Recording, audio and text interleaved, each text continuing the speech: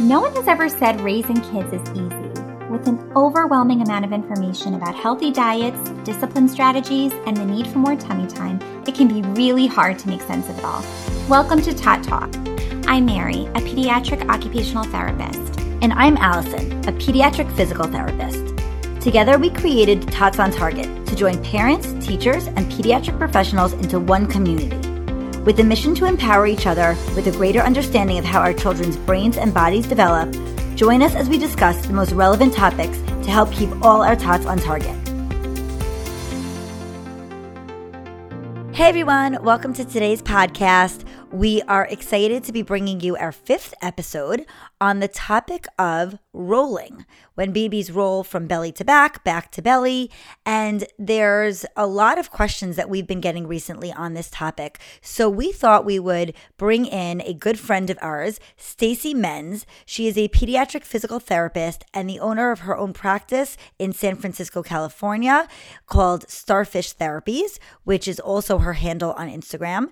And she's just a wealth of knowledge. So we really had a great conversation with her about this topic. And we know that you are going to get a lot of insight, whether you are a parent of a young baby or a professional. There's a lot of information here that will give you great insights into the rolling milestone. Also, if you could please subscribe so you don't miss an episode, and give us a rating or leave a comment so that other parents and professionals can find us more easily, that would be so helpful. Thank you so much. Hi, Stacy. It is so nice to have you join us today. We are so excited to be interviewing you, and this is just such a special treat. So welcome. Thank you. It's so exciting to be here. Something that we have actually gotten a lot of questions about recently on our Instagram account, on a lot of direct messages, on our website, totsontarget.com, are a lot of questions parents have about rolling. Do you get that too? Yes, I do. A lot. So let's start off with what is the age range of rolling, right? We have tummy to back and back to tummy. So what do you say when parents ask you about the age range? So I'll be honest, I always struggle with this. There's the milestones that everybody reads, and I'm a new parent. So even though I went to PT school and work with kids, I still have checked out the milestones on everything. And so a lot of times it says around 4 to 6 months. And I think that that is probably a pretty good general time frame. And I know that that's about when my doctor started asking the question. But when I'm talking with parents, a lot of times I'm asking them, like, what are the skills that their child is doing? Because I want to know if they're going to have some of the building blocks to help them. Like, are they looking at a toy? Are they like interested in something else? Are they starting to push up on their arms? All of these things are going to help with getting to rolling, as opposed to if a child's just very content to lay there and kind of have the world come to them. Crazy, because we're talking about such a short amount of time, yes. Right? We're talking about 4 to 6 months, which in a lifespan is such a short period of time. So when parents, are nervous, or they're looking at their sister's baby, their friend's baby, oh, that baby's rolling at this time, we are talking about such a short range. So you're right. Even if at 5.5 months, you're seeing a lot of those things there, but your baby just hasn't gone full swing yet. A lot of those building blocks are there, and it's probably going to happen on his or her own time. And actually, something that I've also had as a question, and this actually happened with my first baby also, is that they'll say, my baby rolled, but then stopped rolling. Yes. And a lot of times it's because it's, I guess, reflexive is the right word for it, but all their extensors turn on. So they can tend to go into full extension, and then it just kind of tips with the weight of their head, because their heads tend to be way bigger proportionally than the rest of their body, and they end up on their back. But that wasn't a purposeful roll at that point in time. Right. And that does usually happen tummy to back. And yes, you'll rarely have an accidental roll from back to belly. And so you're right. It's that extension and sometimes that momentum if they're rocking back and forth, especially if they're angry in tummy time and they're working themselves up. Yes. And then all of a sudden they find themselves on their back and they're like, how did I get there? And as a parent, you're like, oh my gosh, my baby rolled. He's like a gross motor genius. And really, as much as he might be a genius and might be amazing at gross motor skills, it was more likely accidental and not necessarily purposeful until you're noticing some of those other things that you talked about, Stacey, kicking in. Yes. And those precursors. Stacey, what do you say to parents when they say, well, why is rolling important? Why is this a milestone that I should be like encouraging or just making sure that my little one is reaching? Why does rolling really, support the developmental sequence? What is the role of rolling? Well, it's really one of their first opportunities to independently explore their environment. It teaches them that they can do something and they can get somewhere. And so and that independent exploration, I think, is so important. And so like we stress that even for our kids that maybe aren't developing typically. And rolling is that first chance that babies really get to do that on their own. And all that does is it builds on their desire to move because they figure out like, I can get there. So now what can I get to? Yeah. And then even that, so rolling, when they go to start crawling on their belly or trying to move forward, a lot of times they go into a roll and that's because they don't know how to grade their movements. But like they roll and then they're like, okay, that's not what I wanted to do. So then they come back and they slowly inch their way forward. But what they do is they learn how to refine their movement. Yeah. So now they'll catch themselves before they go all the way over and come back to the middle. And next thing you know, they're on their belly. So it just really sets them up for that next level. It's all the motor planning that builds on itself. You're right. Rolling happens to be a part of a lot of transition movements. Refining that to get into a sitting position or, onto all fours is part of that transition that the roll is setting them up to be able to do. Right. And also, I think it's laying that stage, like you mentioned, Stacey, about like that problem solving ability. Like I've seen babies on their bellies grab, a toy in the environment and then roll onto their backs to play with it. Yes. Like, because they realize that now they can have more free movement in their arms. They can manipulate the toy better. So that's kind of cool too. It's almost like they're starting to problem solve. Like, now I have the toy that I've been wanting. Yes. And now I can roll to my back and now I can use both hands to play with it. Yes. So I think that's really cool too, that problem solving that's happening. And another area that's interesting with rolling and problem solving is you think that they're not moving yet, but really you'll come back to the room and your baby was on one end and all of a sudden they've rolled and then now they're stuck under the couch on the other end of the room. Oh yeah. I read something somewhere that said, if they're not crying, leave them there for a little bit because they might be able to problem solve their way out of it. But and obviously if they're really stuck, like help them out. But I think rolling is exactly that, an opportunity to problem solve. How did I get into this position? Wait, can I get out of it? And it's really their chance to explore the floor. Yes. If we're talking about within the milestones going from tummy to back first, but usually it's sort of accidental. Do you ever find as a PT you're working on the skill of tummy to back or usually not? Usually as a PT you're working on the skill back to tummy. I think a lot of times I'm working on the skill back to tummy. Which makes sense because I think even like when I'm thinking of my own daughter, I agree. I feel like when she went from tummy to back, it happened on accident. I feel like she was shocked, like she was surprised. Yes. I work a lot more on back to tummy because a lot of times I'm also rolling them into tummy time because I find that if you help them roll into tummy time too, like they have a little bit longer tolerance of it because they're like, oh, I'm here. Yeah. So you get those couple extra seconds in the beginning. And I like to teach kids that they don't just magically appear in a position also. Yes. So, I rolled into this. And then for the tummy to back, I'm working on tummy time already and I'm working on that pushing up and stuff like that. And it's when the weight shift becomes more controlled that they start to figure out how to do it. If a baby has not had a tremendous amount of tummy time or for some reason is lacking some strength in the arms and shoulders, they are going to have difficulty going from tummy to back because they do need that upper body strength to rotate them. But for parents wondering why their baby might have difficulty rolling and their arms are out to the side, they do need to be closer to the body and pushing up to get that leverage that they really need. Right. It would be like trying to tip. So, if you think about it, like it's a wider base of support. So if their hands are out to the side, it's a lot harder to tip something over than if they were underneath, and it's a lot easier to tip. So it'd be like standing with your 2 feet close together and somebody trying to push you over versus you standing in like a basketball defensive stance. Right. Like on a New York City subway, you stand with your legs wide apart so that you can hold your balance. Yes.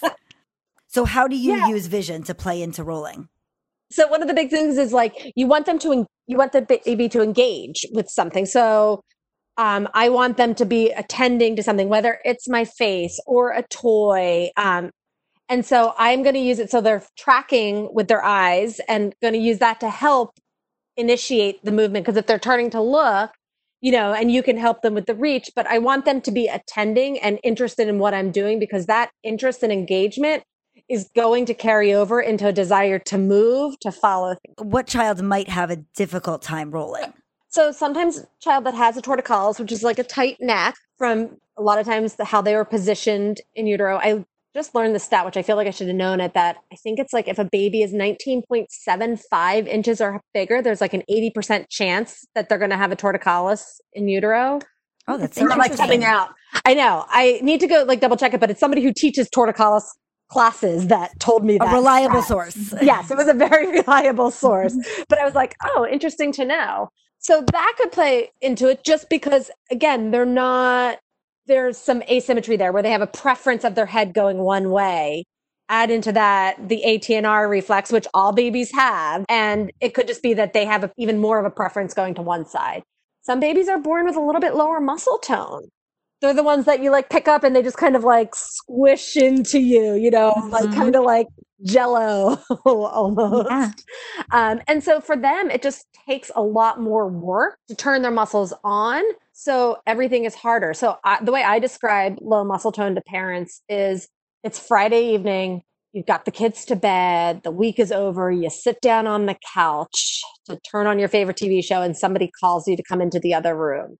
And like the energy you have to exert to get off of that couch is what they have to go through every time they have to turn their muscles on to move. That's a really good analogy. I like that one. Yeah. Thanks.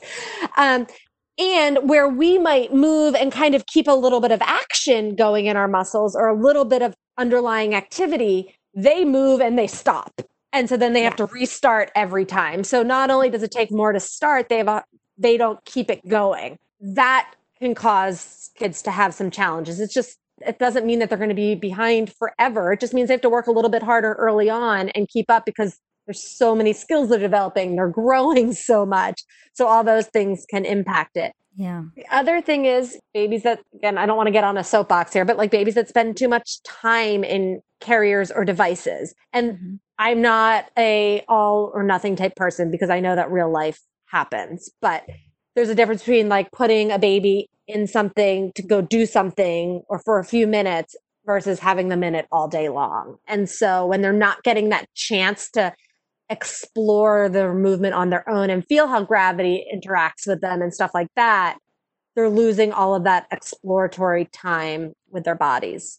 Yeah. Right. One other thing that I've dealt with kids who have difficulty rolling is actually muscle tightness. I was doing a FaceTime call with a friend whose baby was sitting already 6.5 months, but never rolled, was not rolling. And you might think like, okay, well, you're past that stage, so just forget about it.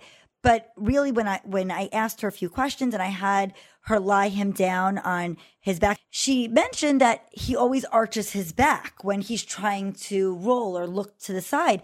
I asked her to stretch his hips a little bit and rock side to side. She's like, oh, he does feel a little tight there. So I told her, just stretch those hips, and I showed her how to do it. And within a few days, she texted me that he was rolling. So when you sometimes miss that milestone, there could be something else that's underlying that while he was sitting, if she put him into a sitting position, he was able to sit there stably. Mm-hmm. But that was going to affect later on for sure how he was going to transition in and out of sitting or in and out of crawling. So sometimes there might be something else going on that's worthwhile to speak to a professional about, why else. And actually, I've also treated kids with a tongue lip tie, that there's a lot of tightness throughout the body. And so if your baby has had that, there's also reason to just check out if the lower body can also be affected in that tightness. Sometimes there's compensatory muscle tightness that's compensating for the upper body and even the mouth muscles, because everything's connected. So just like an extra tidbit, in case anybody out there is dealing with this. Yeah, well, and I mean, not to go back to like my son, but like when he had the tightness on one side of his body. And so I was working on rolling a lot to work as a strengthening on the lengthened side. And so I was only doing the one side. And then, I called myself out on Instagram too, but like I went to like practice to the other side and he couldn't lift up. And I was like, I know to practice to both sides. And yet because I was focusing on this one thing, so he could do one half of rolling on each side, but like couldn't initiate on one side and couldn't complete on the other side. And I was like, right. So you're right. So even for kids who have torticollis or plagiocephaly, which is flattening of the head, it's very important to practice all skills in both directions. Yes. Because again, you might think that they could do it, but really you're not practicing it, and they need practice. Like any typically developing baby needs practice in all directions of every skill. So you want to be practicing in all ways. When you are seeing little ones in your clinic, and if the babies are not rolling or whatever, how do you help teach them how to roll? Like, do you initiate at the hips? Do you do more stuff with the vision up and out and try to get the rotation in the upper body? How do you feel like it works? You've seen it work the best, or what do you tell parents to do to sort of like help carry out that role? So a lot of times we've done a combination of all of the above, and seeing what the child responds to. We want to see if they're going to engage. So like we actually generally start with the vision or the hearing, I guess, first also to see like if they're going to turn their head. Yep. Mm-hmm. If they're not reaching across the body, like towards it, we might help with that a little bit, but then we always go to the hip and like help them complete it from there. So like we might have them initiate a little bit we do the initiation from the top and get the leg going, but you only have so many hands. Right. But yeah, the hip, we always kind of help them on because we want that segmental rolling also. So you kind of want it to come in pieces. Right. That makes sense. Yeah. And so it depends. If the child's not even engaging or initiating, like we will have the parents spend a little bit more time like practicing reaching and helping with that stuff. If we're just looking to give them the motion, like you're just getting them in and out, like we might just go from the hip, like to be like, oh, look, we're getting into tummy time, just so that they're feeling the experience. It kind of depends on what the purpose is of why we're doing it. And then we really look to what can the parent take on when they go home. Because I don't want to give them a million things if all they can do is one. So if it's just roll them into tummy time after diaper change or roll them out, and that's all that they're going to manage, then that's what we'll do. But in what cases would you want to only work on that log roll instead of the segmental roll? Because typically for rolling, right, we want that segmental roll, right? The head first, like as the arm reaches, the head rolls, then the trunk follows, and the hips and legs follow after that. The log roll is literally like rolling a log. It's like a stiff motion. So in what case would you want to focus on the log roll instead of the segmental roll? I'm always going to want to do the segmental roll, but like sometimes it's just getting a child used to the movement. Sometimes just giving them that input, like and making it a fun game, like that they're moving through. And then again, you pause on the tummy because a lot of it's like getting them to tolerate tummy time. And then you like roll them out and making it a game. So that's when I'm kind of doing it just fast. I don't want to say faster, but it is faster. And I'm not focusing on the skill as much as like the experience of it's like movement. The vestibular sense firing, right? Yes. Like getting the vestibular motion and then just practicing getting in and out. As you said earlier, you want babies to feel the motion of how they get into a position rather than just placing them there. So if you're really working on tummy time, you might say, okay, let's just roll them over to get into tummy time instead of actually practicing the more refined skill of rolling. I just had another thought. So when you're talking about like the log rolling, I've had a few kids where like they know you're trying to help them roll and they actively resist going. And those are the ones that like you find the toy and you get them over quick. And so they start to associate it with like, oh, this gets me somewhere. But it's those, you hear like, oh, I try to help them, but they're like fighting. And I think that's with some kids that are a little bit older that haven't rolled yet. So that's one where it's just like you just teach them like and have something super fun there when they end up on their belly. Yeah. But that can show them that they can get there. Right. Because for older babies, there might even be a little bit of a fear factor as they're learning their vestibular sense as well. They're learning about gravity. They're learning about what's around them, where their body is in space. So if they're a little bit older and their cognition is a little bit more active, not knowing where their body is going could be a little bit frightening. Yes, I almost say it seems like they have gravitational instability because it's like you start to bring them forward and they're like, no, and they want to like lay back, like back again because that's like, I feel safe there.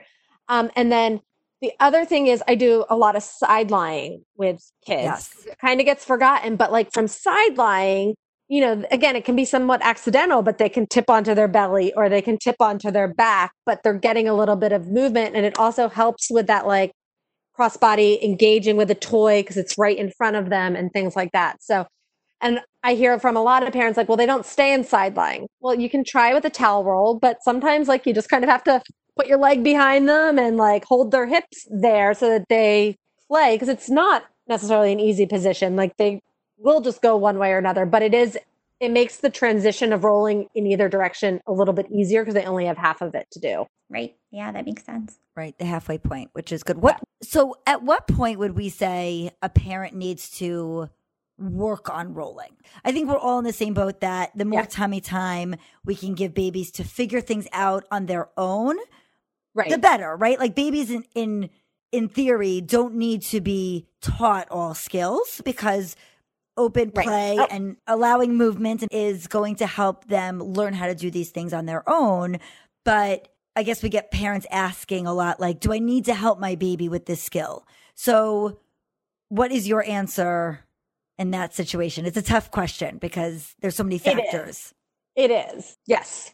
And I would say the kids with low tone need more practice just because they need more and more repetitions than the typical case of torticollis, especially if you see a child with torticollis super early. Right. And even 4 to 6 months is early to get a diagnosis of low tone even. Yes. So you might just see your baby being floppy. And even doctors, I think, have a hard time. Like, is this just a chubby baby who you can't see his joints? Or is this really a low tone baby? Is that not the professional way to say that, but it is. I feel like we look at babies and it's not always clear, especially before they're doing a lot of movement.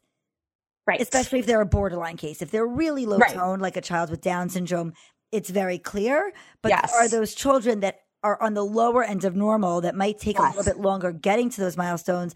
But it is hard to tell if they're really low tone or they're just chunky monkeys and they're, just take a little bit more effort but actually I'm going to step back on my own words for a second because I believe what I'm saying because I do think that chunkier babies do have a little bit more access to move. Yes. However, it really is not an excuse for why a baby is not reaching milestones within a relatively appropriate age range. So if your baby's not rolling by 6.5, 7 months, I wouldn't just attribute that to weight. Right. I would say, no, a baby even should be able to move their body, even if they have some extra body on them. That babies are so super cute, but, but that isn't a reason to say my baby can't do it because he's chubby. It's really, again, maybe a few weeks later or they struggle a little bit, but it's not a reason to not be meeting milestones within a typical range. Yes, I completely agree. Yeah. Right. And then I think the other hard part is, again, spending a lot of time on their back or in like equipment. I just feel like it's so important. There's so much that's happening, even from a sensory perspective, like you mentioned, Allison, touching on the vestibular system and, even some of the cognitive functioning as far as learning how to problem solve and explore the environment. And it's a really important milestone. So I think this is going to be really helpful for a lot of parents. What toys do you actually use a lot for purposeful play? Yeah, so I love that like suction cup spinner Ferris wheel looking thing. That's been great. Honestly, beads for rolling has like those New Orleans, like the Mardi Gras beads. Yes, right? Yes. Yeah. Like you can get them at Target in the party favor section, but like babies love those. And then the O balls that have something that like rattles in them is also good because it gives a little bit of a sound, like they can get their fingers around it. We have this, it's really old, but it has worked for a lot of our kids. I think it's a Leapfrog, and they don't make it anymore because I've looked for it. But like a piano that like is super, doesn't take a lot to turn it on, and it has lights and it plays like baby nursery rhymes almost. So the babies seem to love that one. But of course, I can't find anywhere, and it's probably going to die one of these days at the clinic. But yeah, those like really simple toys. But the Ferris wheel spinny thing has been like super. I think probably also things that are easy for babies to grab as well. Like I know that they make those balls with like big holes in them, right? Yep. Or rattles, as you said, like things that they can grab at easily. And the O balls, I think, are even easier than rattles because all it takes is like that hooking a finger around it almost. Because then they don't know how to let go, and then they are moving it. But I think this is exciting.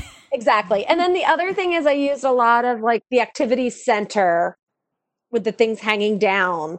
And I replaced some or made some longer with hooks. But like for sidelining, it was great because you could put them a little bit lower and they could just like bat at it. And if you're challenging, a baby in a position that is not easy and maybe not so, a position that he or she is not used to, you almost want a toy that's like super motivating because you want to be able to keep the baby in that position for as long as you can, or then encourage the movement into the role. So you want to really like make it motivating. Oh yeah.